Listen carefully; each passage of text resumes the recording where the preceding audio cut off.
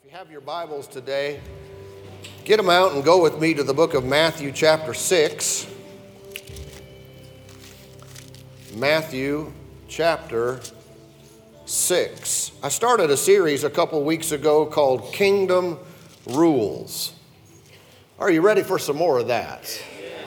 If you are new with us and you missed part 1, part 2, part 3, we encourage you to go online and listen to those. Believe they'll be of benefit to you. Kingdom rules. We started in this passage, Matthew chapter 6, and read several verses. But again today now, verse 33 reads, "But seek first the kingdom of God and his righteousness, and all these things shall be added to you." We're told very specifically what to seek first, and that is the kingdom of God and his righteousness. Amen. The corresponding result is every natural thing that we need is added to us. We might say the things we think are important in our kingdom get added because we seek his kingdom. Yeah. All right? And this is essential. It's very easy to understand. Wow, I just put God's kingdom and his righteousness first and everything else is taken care of? Yeah. But sometimes, I don't know, we have trouble believing that. People struggle to think if I really just do that, it'll work. But this is God's word we're talking about. He stands behind it. I like the TPT, which reads, "So above all, constantly seek God's kingdom and his righteousness, then all these less important things will be given to you abundantly." Like we've said before, it is important for us to see food and shelter and clothing or any material thing as less important.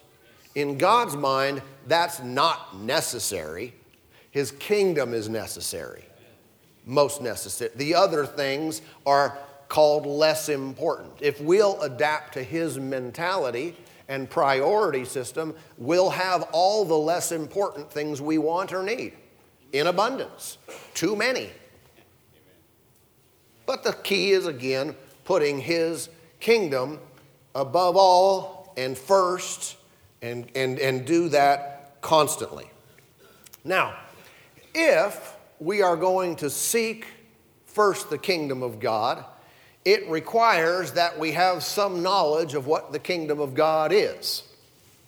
If we are going to have any knowledge of what the kingdom of God is, it makes sense that we would have to know something about what a kingdom is. These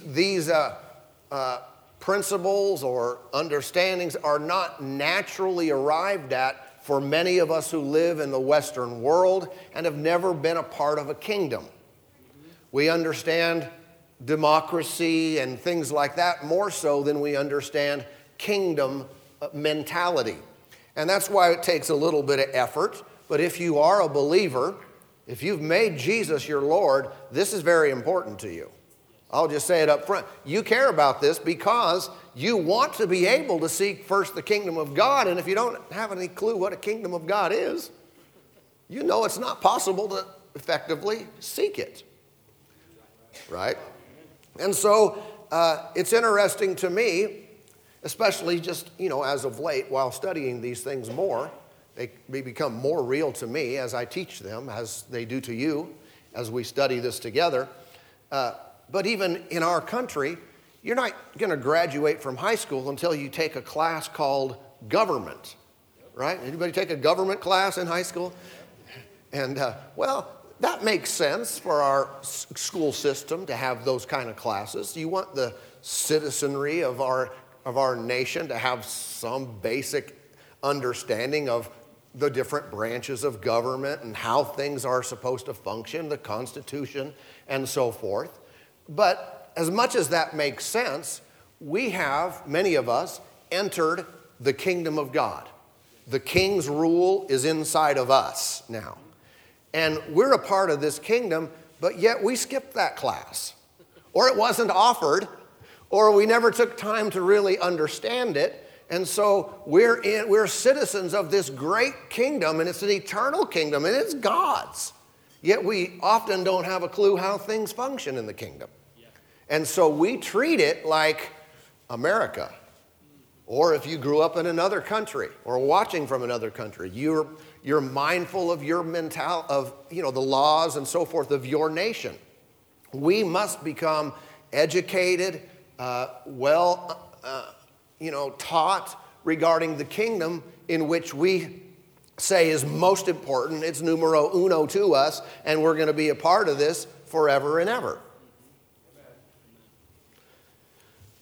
So, let's get back to it then. The kingdom of God. He rules in us. He rules through us.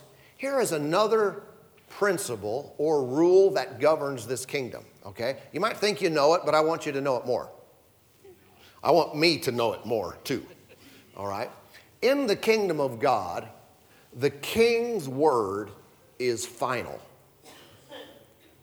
Final authority, the last word, the final word, is up to the king.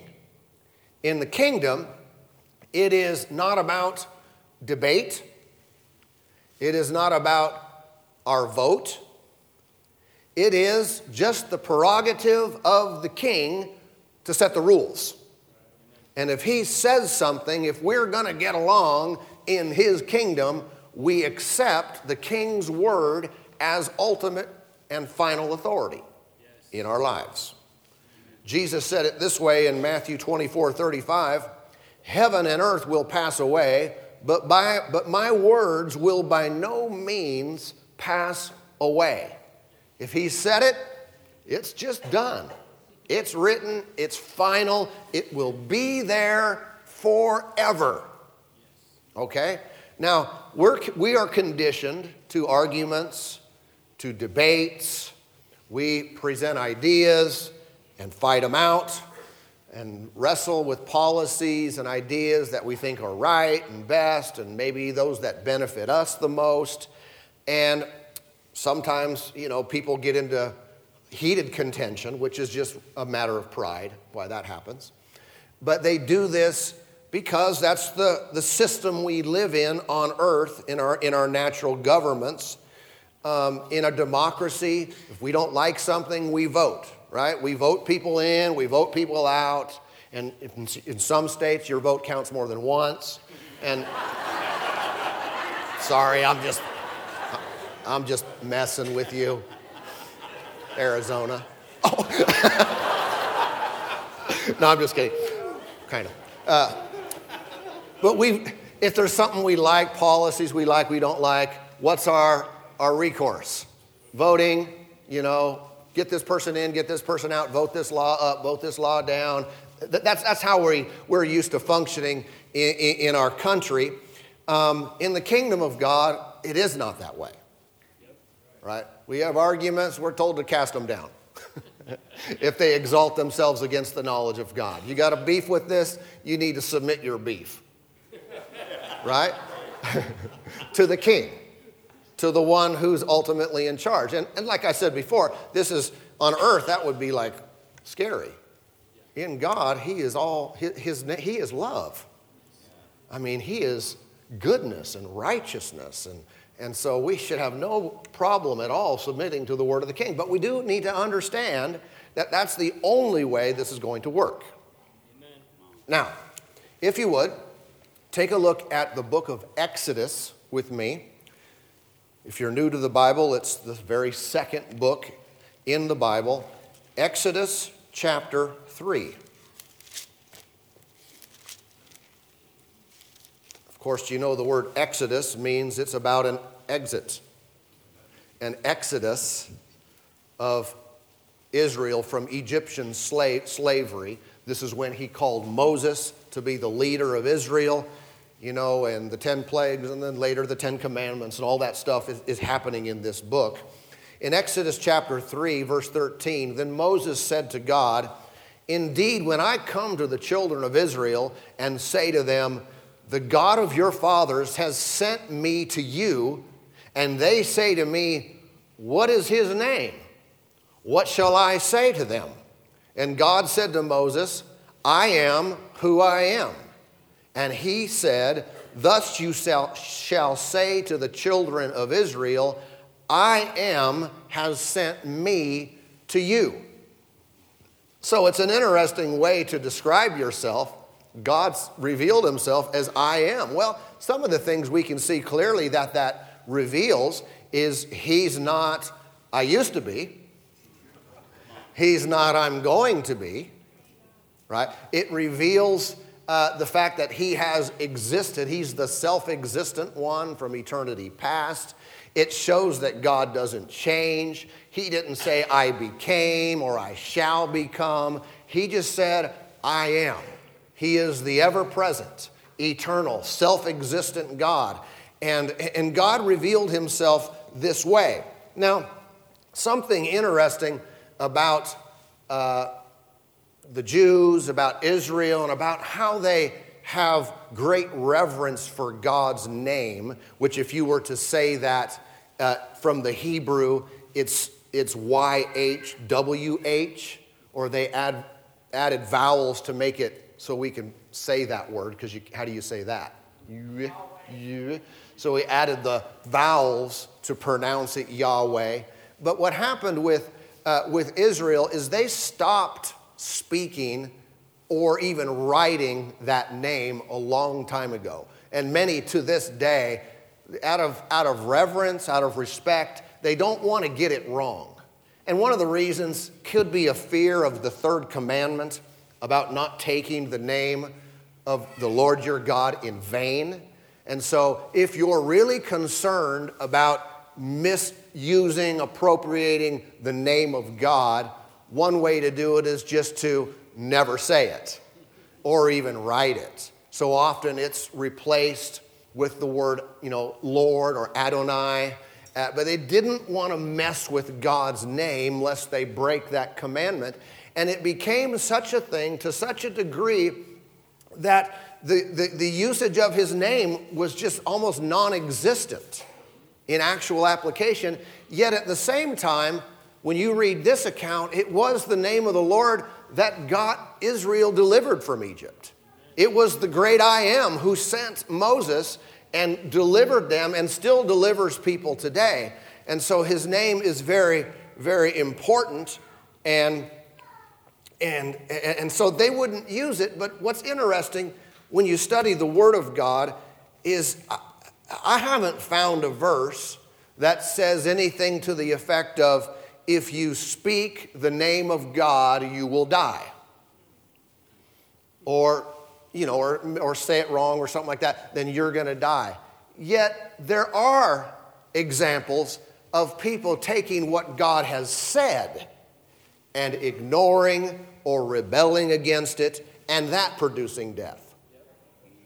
You go all the way back to the beginning, Genesis chapter 2 and 17. He told them, if you eat of the tree of the knowledge of good and evil, in that day you shall surely die. In other words, if you don't take what I said, that's going to really do you a lot of harm. But many times they seem to get in trouble with that. God would tell them something, they would ignore it, they wouldn't believe it, they wouldn't take heed to it, they would get in trouble, but not with misspeaking or actually saying the name of God. In essence, what they did was they magnified God's name above his word. They hold his word here and yeah, we'll do it. I know we're supposed to, but they often rebelled against his word. But the name of God, that's where it's all at. That we can't touch that. Okay? Everybody with me? Yeah. Praise God. How many know that by dishonoring someone's word, you dishonor their name? That's right. When they made light of the things that God said to them, but they said, we're not going to touch his name, well, you're kind of doing that anyway. Don't we see it that way with us? I mean, if we speak of each other and say, well, they're a great person, but everything that comes out of their mouth, you have disdain for it, then you speak their word, you're kind of a hypocrite when you're saying their name with regard. Right? We do that in modern days with famous people who have accomplished things. Recently with Martin Luther King Day, people are all posting his quotes. right? Things he said. Well, they're honoring the individual by restating the things that he said that were powerful, right? That were truthful. And you can honor a person by their name, but when you take what they say this, and you believe it, you say it again, you repeat it, you embrace the truth that's found therein, that's really honoring someone. Yes. How can you honor the Lord? Well, again, there's different ways, but it's kind of hollow when we lift our hands and sing, hallelujah to the King. And we praise his name. We sing, isn't the name of Jesus wonderful? And all this. That becomes shallow if everything that comes out of his mouth is held loosely. If we're sometimes following it, sometimes adhering to it, and sometimes we just do whatever we want. Yes. It's kind of like when James said, out of the same mouth proceeds blessing and cursing. He said, not supposed to be that way, you guys. We come to church and sing the praises of God and then have some harsh words for our spouse. Or we cuss people out on the job. How many know that's a problem? That's an inconsistency that we should wipe out of our lives. Okay? But we want to keep these things consistent. Now, one of the truths we should also be reminded of is this. When you come over into the new covenant, you find out that there is a name above the name Yahweh. You ever notice there was one? That name is Jesus. As it's written in Philippians chapter 2 and verse 9, therefore God has highly exalted him and given him the name which is above, how many names? Every name. So Jesus is how we say it in English.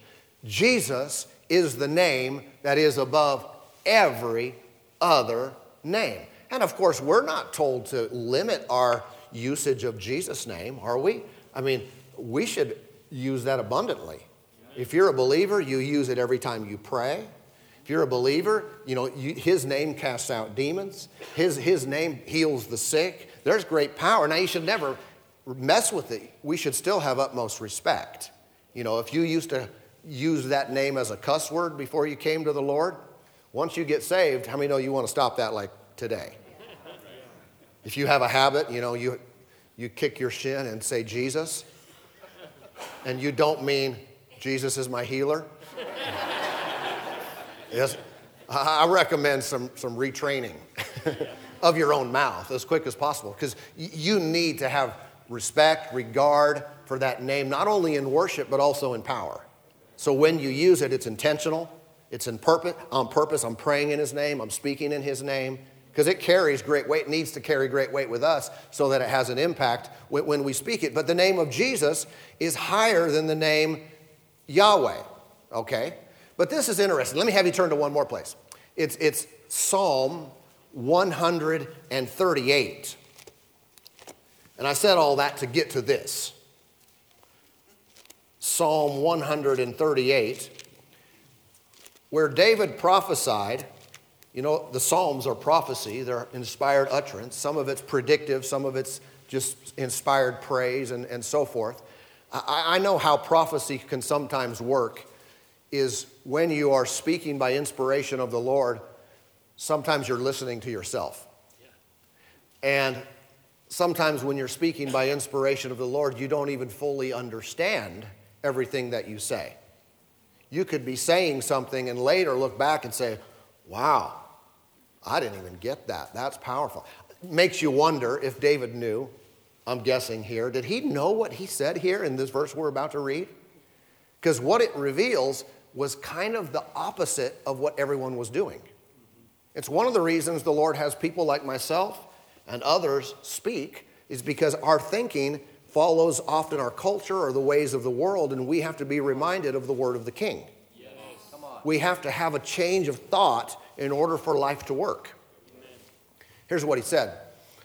Psalm 138. Notice with me in verse 2, I will worship toward your holy temple and praise your name for your loving kindness and your truth. For you have magnified your word above all your name. Did you see that? He said, the Lord, God, has taken his word and elevated it above his name. What have they done? They have elevated his name above his word. And so utmost respect and awe and reverence, and don't touch it, don't mess with it at all. But his word, we may take that or we may not. And David said by the Spirit, nope, the Lord has put his word above his name. So you think you're keeping holy his name, but he has submitted his own name to his own word. What does that mean? That means that God himself submits to what he says. If he said it, it is forever the standard that even he himself lives by. Right? You've all heard of Congress making laws for everyone but themselves. They don't like to restrict themselves in any way. They just like to make laws for everybody else. Okay. In the kingdom of God, God's word is the very highest thing above all else, that even he himself submits his name to it. By the way, that principle should be lived out by us. We think, well, I'm a person of integrity. I'm a person of honor. My name means something. It only means something if you do what you say. And if we tell people one thing and then do something else, your name is no good. Hallelujah. Because listen, we live in a culture where we try to get out of everything if it's inconvenient. We write up contracts, sign our name. Okay, now it's rock solid. Unless it becomes inconvenient, then you find another lawyer. Can you find any way now I can get out of this? Right? It's say one thing, do something else. In God's kingdom, that is foreign language. God speaks, done. He himself will abide by it. See, that's what's wrong with the notion that individuals have sometimes, that they think God has made an exception in their case where he's withholding their blessing. He's keeping their healing away, their answer to prayer. He's keeping something that he promised away from them. That's impossible.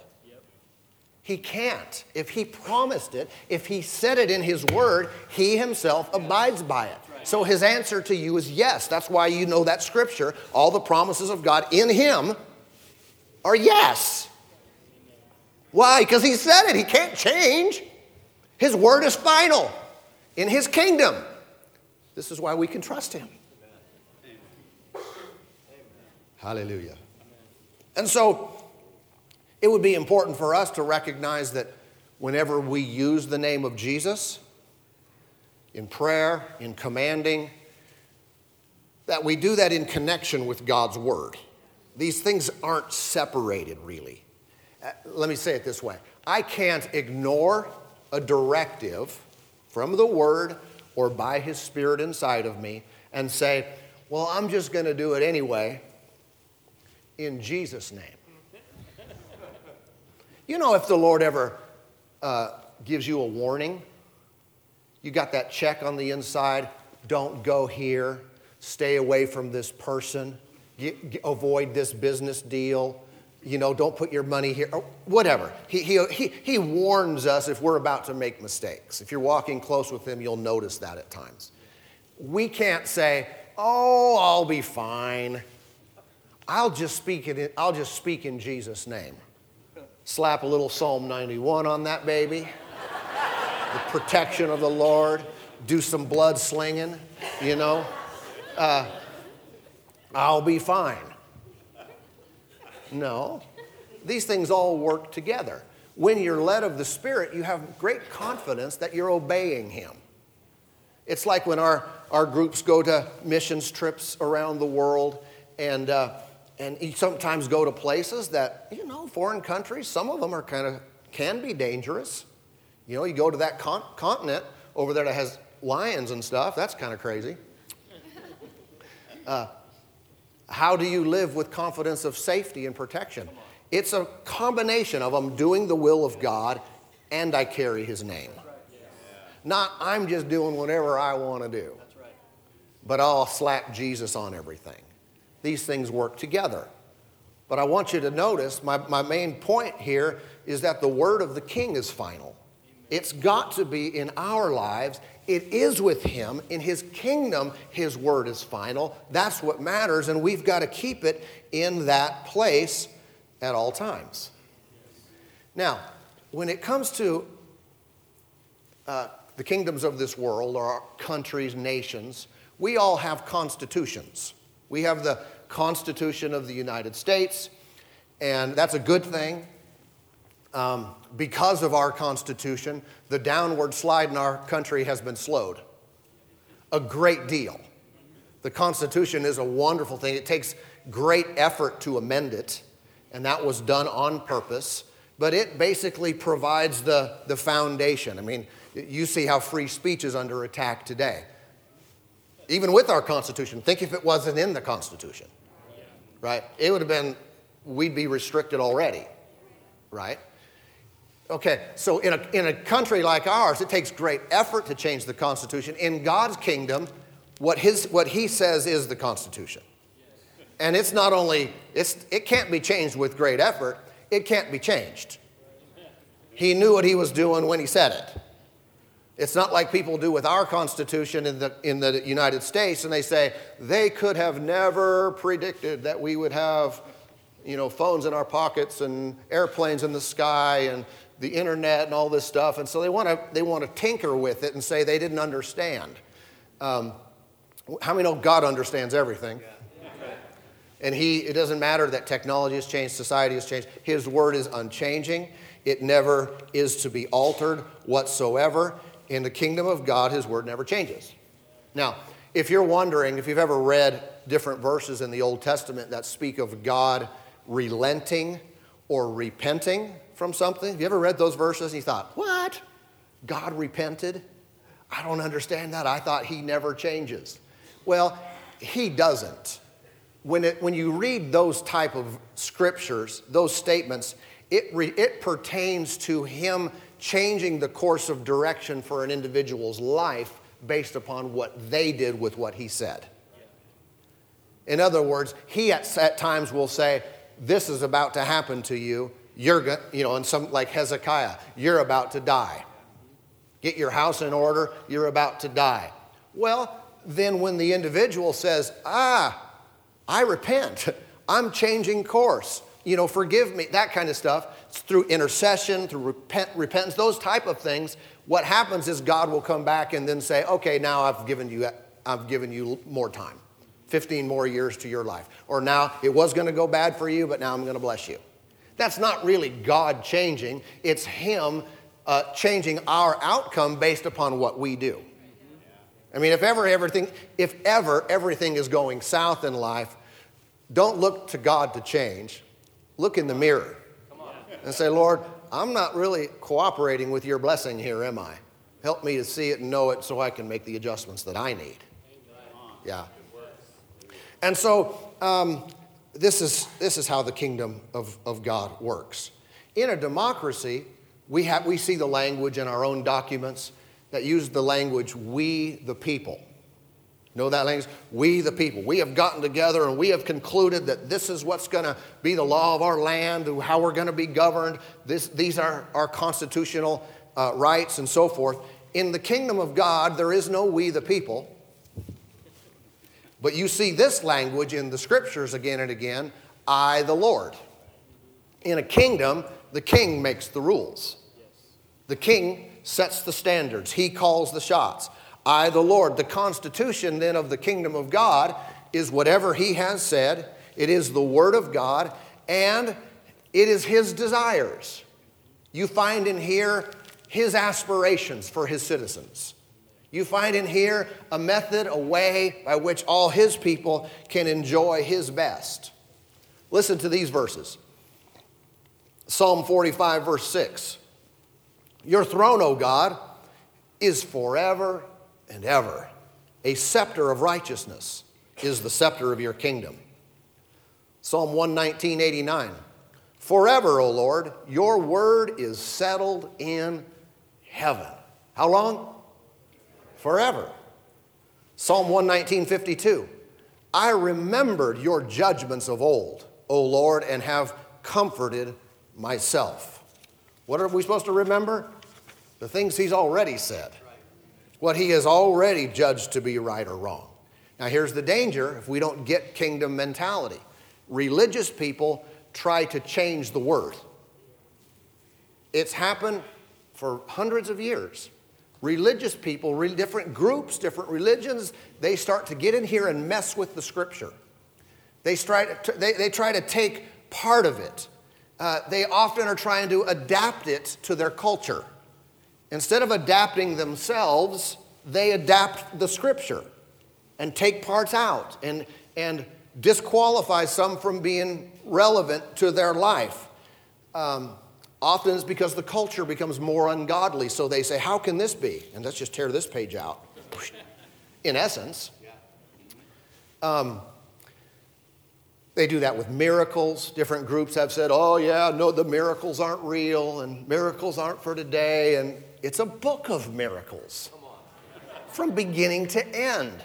Yet they don't understand it or don't understand why something didn't happen, and therefore they're messing with the source, messing with the constitution of the kingdom. They do that with morals. Well, morals change. They don't with God. They're still the same as they've always been. They do that with salvation. Remember, Jesus said the path to life is narrow. The road is narrow. The path or road to destruction is broad. What have people done, especially in religious circles today? They flipped that the opposite. Oh yeah, almost everyone goes to heaven. You have to be Hitler or something to miss heaven. But that's not what Jesus taught. He said this road is narrow. There aren't that many people that get on it. The road to destruction is broad. Well, say, what do you think about that? It doesn't matter what I think about that. I'm not authorized to mess with that. Are you authorized to mess with God's word? Almighty you? I'm not. I don't have the authority to do that. I'm in His kingdom. Okay? It's kind of, another example is, secular media loves to ask Christians what they think about hot topics, controversial topics like gay marriage, homosexuality, that kind of stuff. They love to ask Christians, what do you think about that? It's usually a trap. Okay? How about this answer? I don't think anything. What? I wasn't authorized to give my opinion about the subject. I am an ambassador from heaven.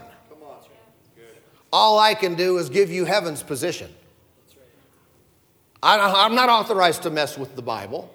Just because popular times and culture says change this, change this, change this, the basis of my salvation is on an unchanging eternal word. It is by that word, the seed of God's word, that we're born again. I'm not touching it, you guys. I'm not messing with it. The ambassador in the world today would say something like, well, my government's position is. See, they're not there to give their own opinion. They're not there to say, yeah, well, I think. If that's what we're doing with God's word, we have got to back up and realize this is the kingdom of God. This is not a debate. Amen. And the things that God has said about anything, about how we live, about His blessings, about eternity, about salvation, our position is just to say, yes, sir. Amen. Again, we're most glad when we agree with our King. But again, this idea that everything is just up to us and let's just kind of figure this out is the wrong mentality. And then we think, I'm seeking first the kingdom of God, and yet we're inserting our opinions about everything. I think we might have missed the point. Hallelujah. Everybody okay? I think that there's some adaptation that needs to happen in our mentality towards God. And if we'll do that, I tell you, we're better off, the world is better off, because, again, the Lord is establishing His kingdom on earth through us. Jesus came preaching the kingdom of God, His rule, His dominion inside of us, and we rule through Him. So the best thing we can do is, as frequently as possible, is put His word in our mouth. God's word in your mouth is just as powerful as God's word in God's mouth. It's the origin, it's the source, it's the thing that upholds the universe. All things are held together by His word. And it is, in the kingdom of God, the final authority, the final word. Amen. Let's pick up there next time. Father, thank you for working in us today. We purpose in our hearts to yield ourselves to you. We seek you first in all that we do. Lord, we give place to the King.